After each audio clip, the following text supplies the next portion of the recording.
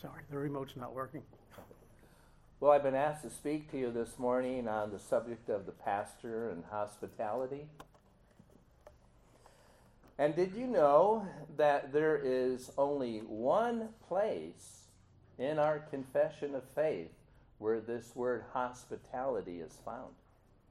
And did you know that it so happens to be found in reference to the pastor and the particular chapter and paragraph that we've been studying during this GA, chapter 26, paragraph 10. And so I'll read a portion of it to you and listen closely for the word hospitality. The work of pastors being constantly to attend the service of Christ in his churches, in the ministry of the word and prayer, with watching for their souls, as they that must give an account to him. It is incumbent on the churches to whom they minister, not only to give them all due respect, but also to communicate to them of all their good things according to their ability, so as they may have a comfortable supply, without being themselves entangled in secular affairs, and may also be capable of exercising hospitality towards others. And so not only does our confession assume that pastors will exercise hospitality toward others, but doesn't it also stress the importance of sufficiently compensating pastors to the extent that they will be able to have sufficient funds to show hospitality? So I want us to consider the pastor and hospitality under four basic headings. And the first would be the what of hospitality. Pastors are to show hospitality or be hospitable. And the word hospitality comes from the Greek philoxenos. It's a compound word meaning love of strangers. It's the opposite of xenophobia, which is the fear of strangers. And it's also related to the word hospital, which is a shelter for the needy. By definition, hospitality means the friendly welcome and entertainment of guests in one's home.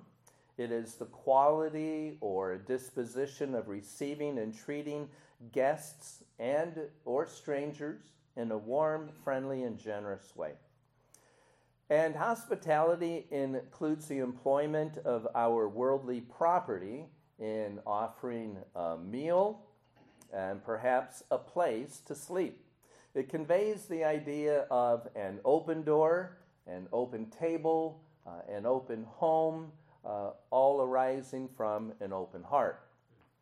John Brown says hospitality is kindness to strangers, to persons not generally resident in the same place with ourselves, to persons with whom we are not on habits of intimate acquaintanceship.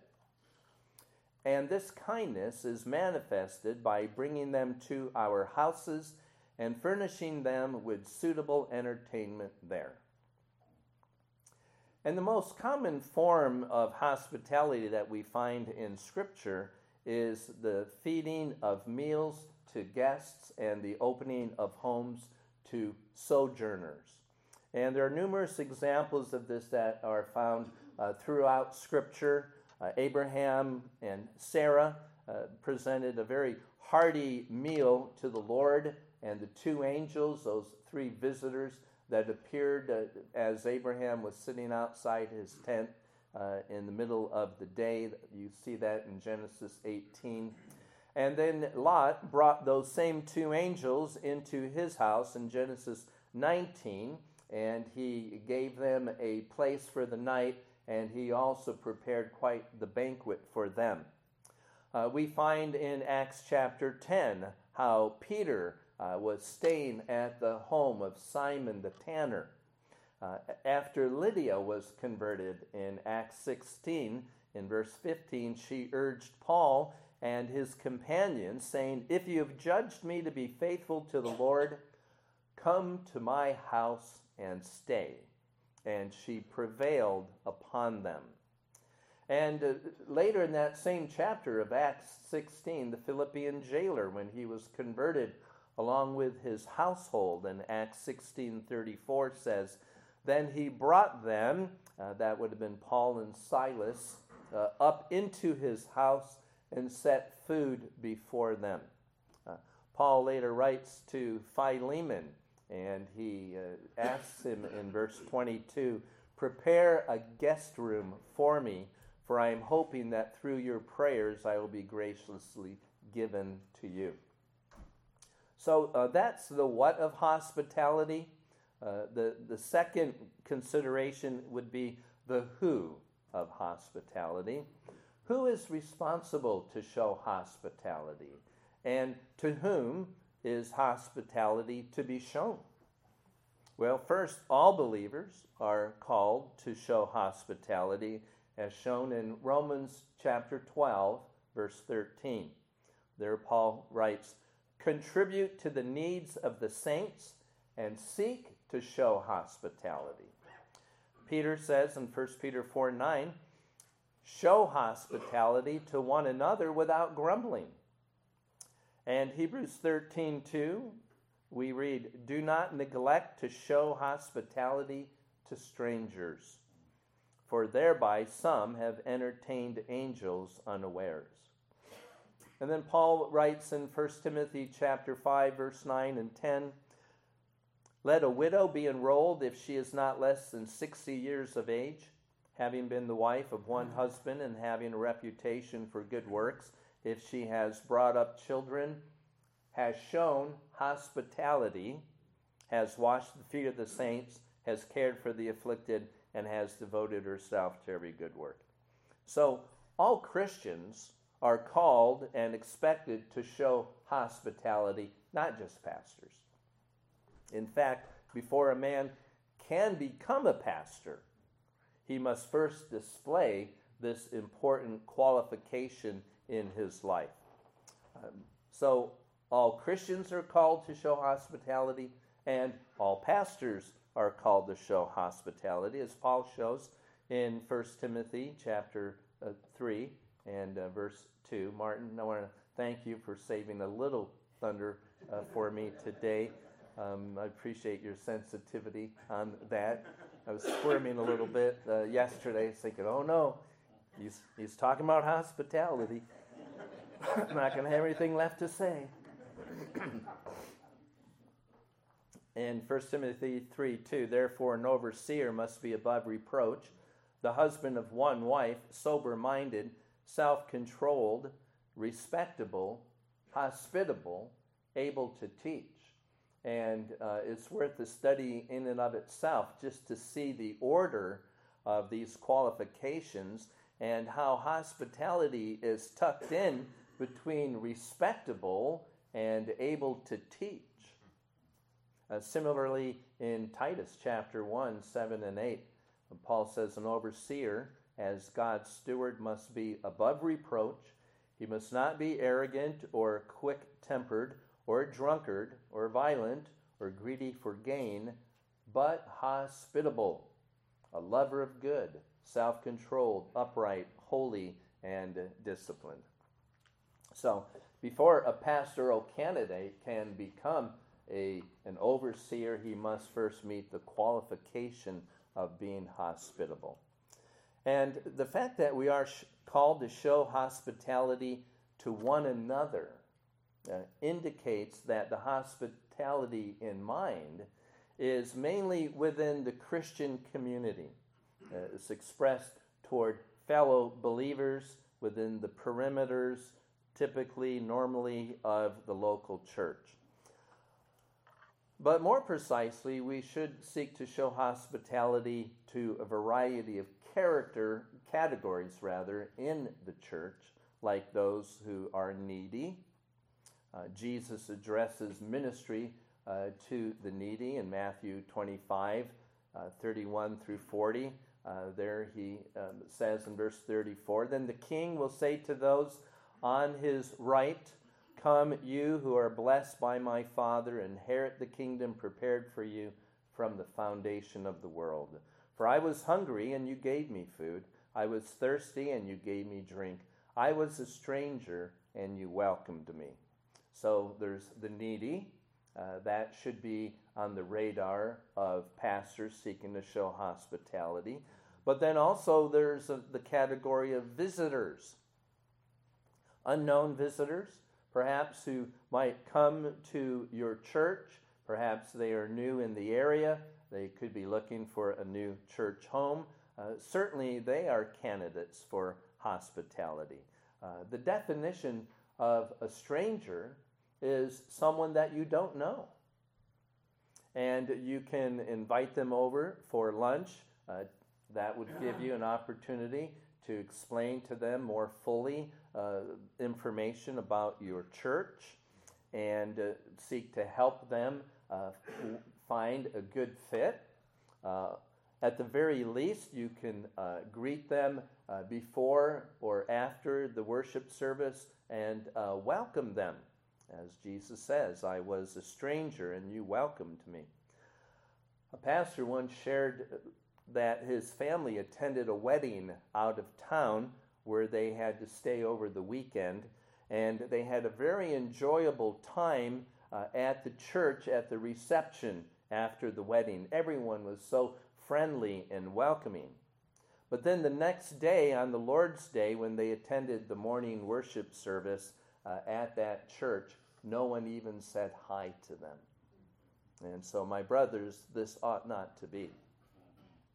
So there's the needy, there are visitors, travelers, fellow believers who perhaps might be on business trips or they're passing through on vacation. It would be good if someone might invite them over for dinner so they wouldn't be forced to navigate their way through the restaurants on the Lord's Day. If someone calls in advance and you know they're coming and are going to be there, it would be a great opportunity to say, "Well, why don't you come over for lunch?" or "Why don't you stay at the church? We're having a lunch here afterward, and we'd love for you to come." Then fellow believers in the church would be another category. Perhaps there's a family or an individual that you'd like to get to know more personally. Someone maybe that you recognize is discouraged or depressed or has gone through a recent loss of a loved one. Someone who's struggling in certain areas of their walk. Perhaps someone who has to drive long distances from home every Lord's Day to be there for worship. Or maybe someone who is struggling in their walk. They're feeling lonely, discouraged. Or maybe you're feeling lonely and discouraged. Don't wait for someone to invite you over. Invite someone over to your home and seek to minister to them or get your thoughts off of yourself and be able to cheer someone up, and they'll minister to you as well. So you can minister to others the love of Christ through expressions of hospitality. It doesn't matter if you live in a dorm room, a mobile home, an apartment, condo, a house, you can still show hospitality. One writer says, "Christian hospitality is more than food and comfortable accommodation. It is a domestic offering of fellowship in Christ. Hospitality is simply a concrete expression of mutual love among Christians, and therefore belongs with love as a general obligation in the entire congregation, not with the varied responsibilities of ministry determined by individual gifts." So there is a gift of hospitality that some people have, but all believers, all pastors are expected to show hospitality, whether they consider that as a spiritual gift or not. So having seen the what and the who of hospitality, guess what comes next? The how of hospitality. How are we to exercise hospitality? Peter says in 1 Peter 4:9 that we are to show hospitality without grumbling.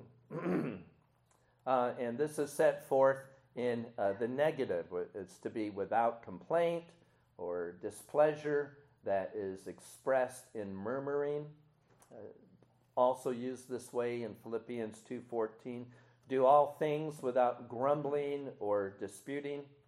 So to exercise hospitality without grumbling or complaining would seem to always imply that we do it with a cheerful attitude, that we're happy to do it. And it brings joy when we show hospitality.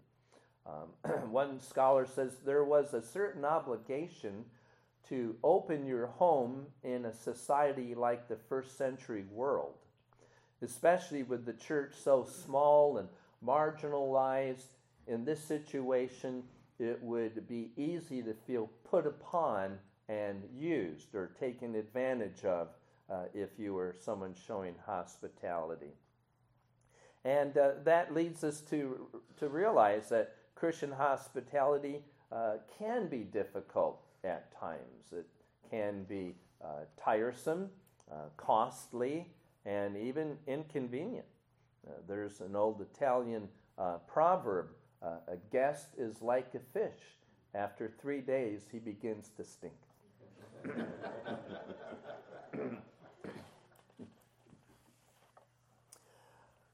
Might be a nice little plaque to put in the bedroom of a guest.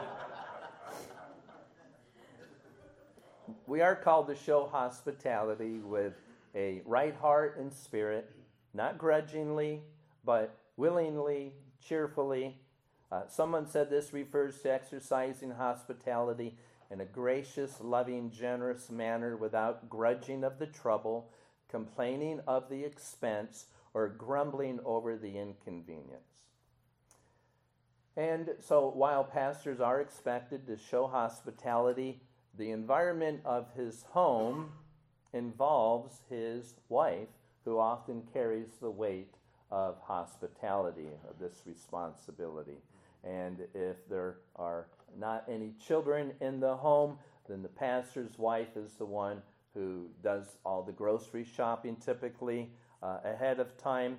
At least my wife does. She plans the meals, she prepares them, sets the table, clears the table, washes the dishes, all the while interacting with the guests who are there in the kitchen. The house may need to be vacuumed and dusted before the guests arrive. If they stay overnight, bathrooms need to be cleaned, beds need to be ready with clean sheets. Then there's the laundry afterward and the cleaning afterward. But it also is an opportunity to have intimate fellowship, and the effort is always rewarded with the blessing that comes.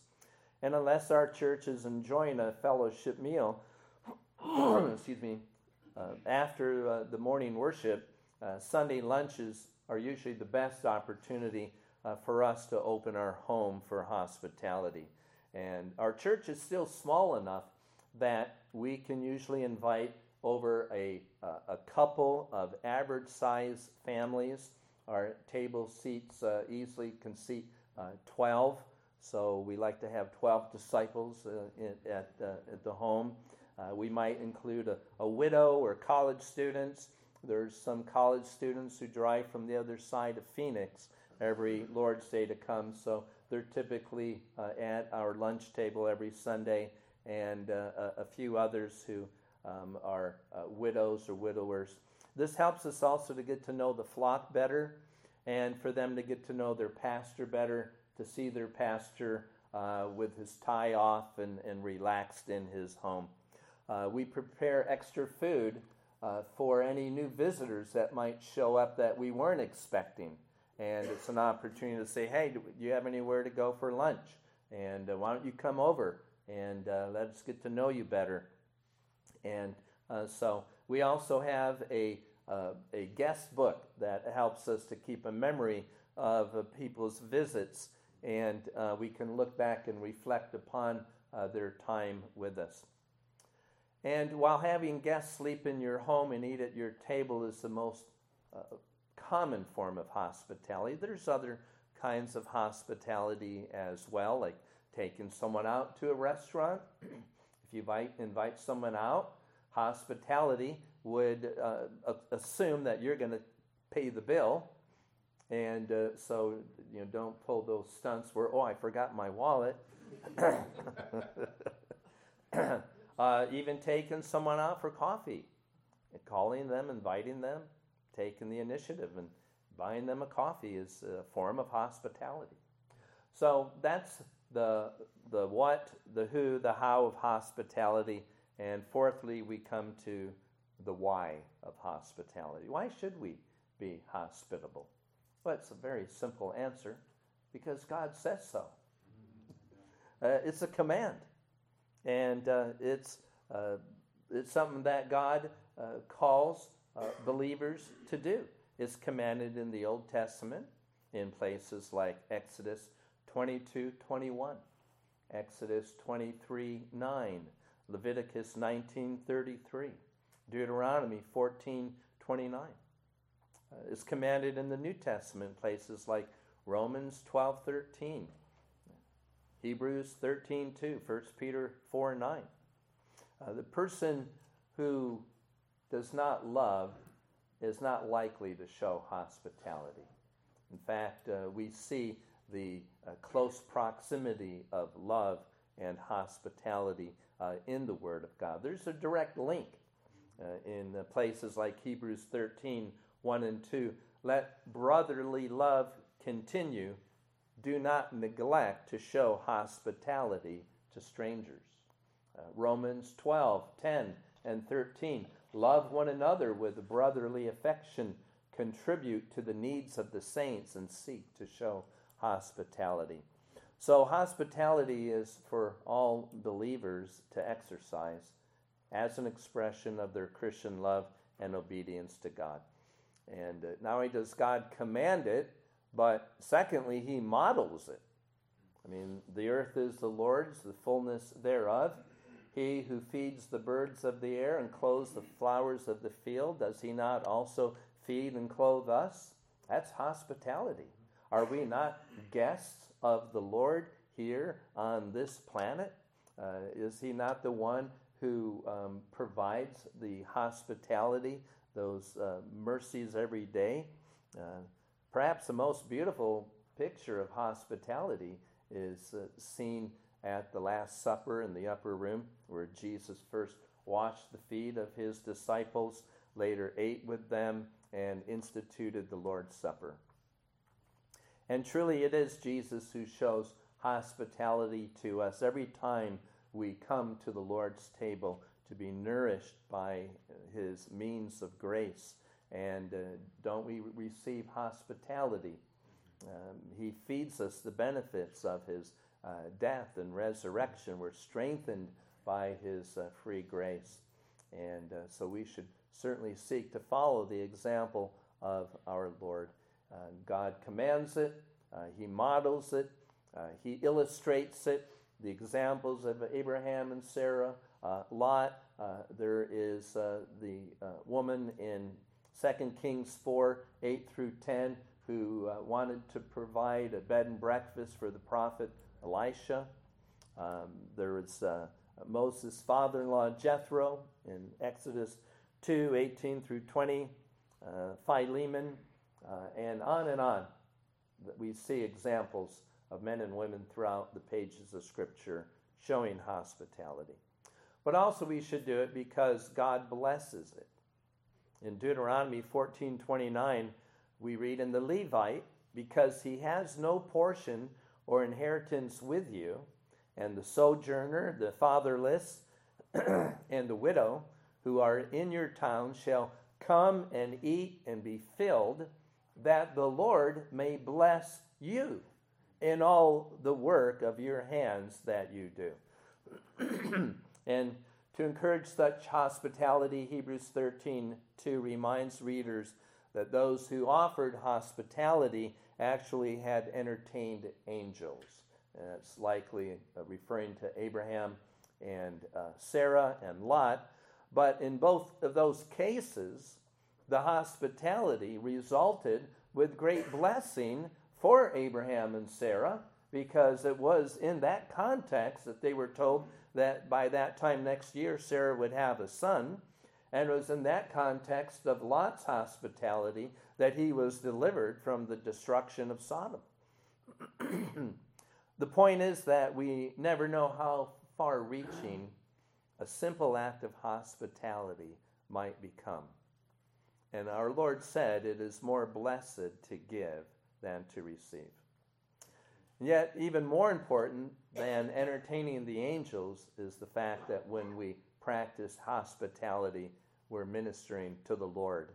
As Jesus said, as you did it to one of the least of these, my brothers, you did it to me. So to turn our back on those in need of such things is to turn our back on Christ himself.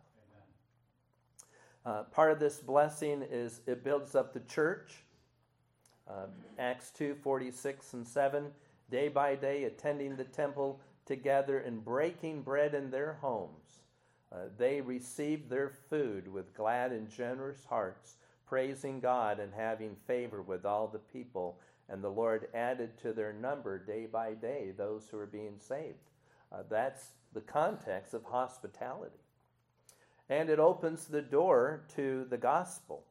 Those looking in from the outside will see the gracious impact that the gospel has had on those in the church, how close-knit they are, and they will take notice.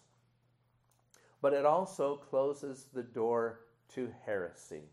We are not to show hospitality to heretics, and that's made clear in 2 John, verse 10.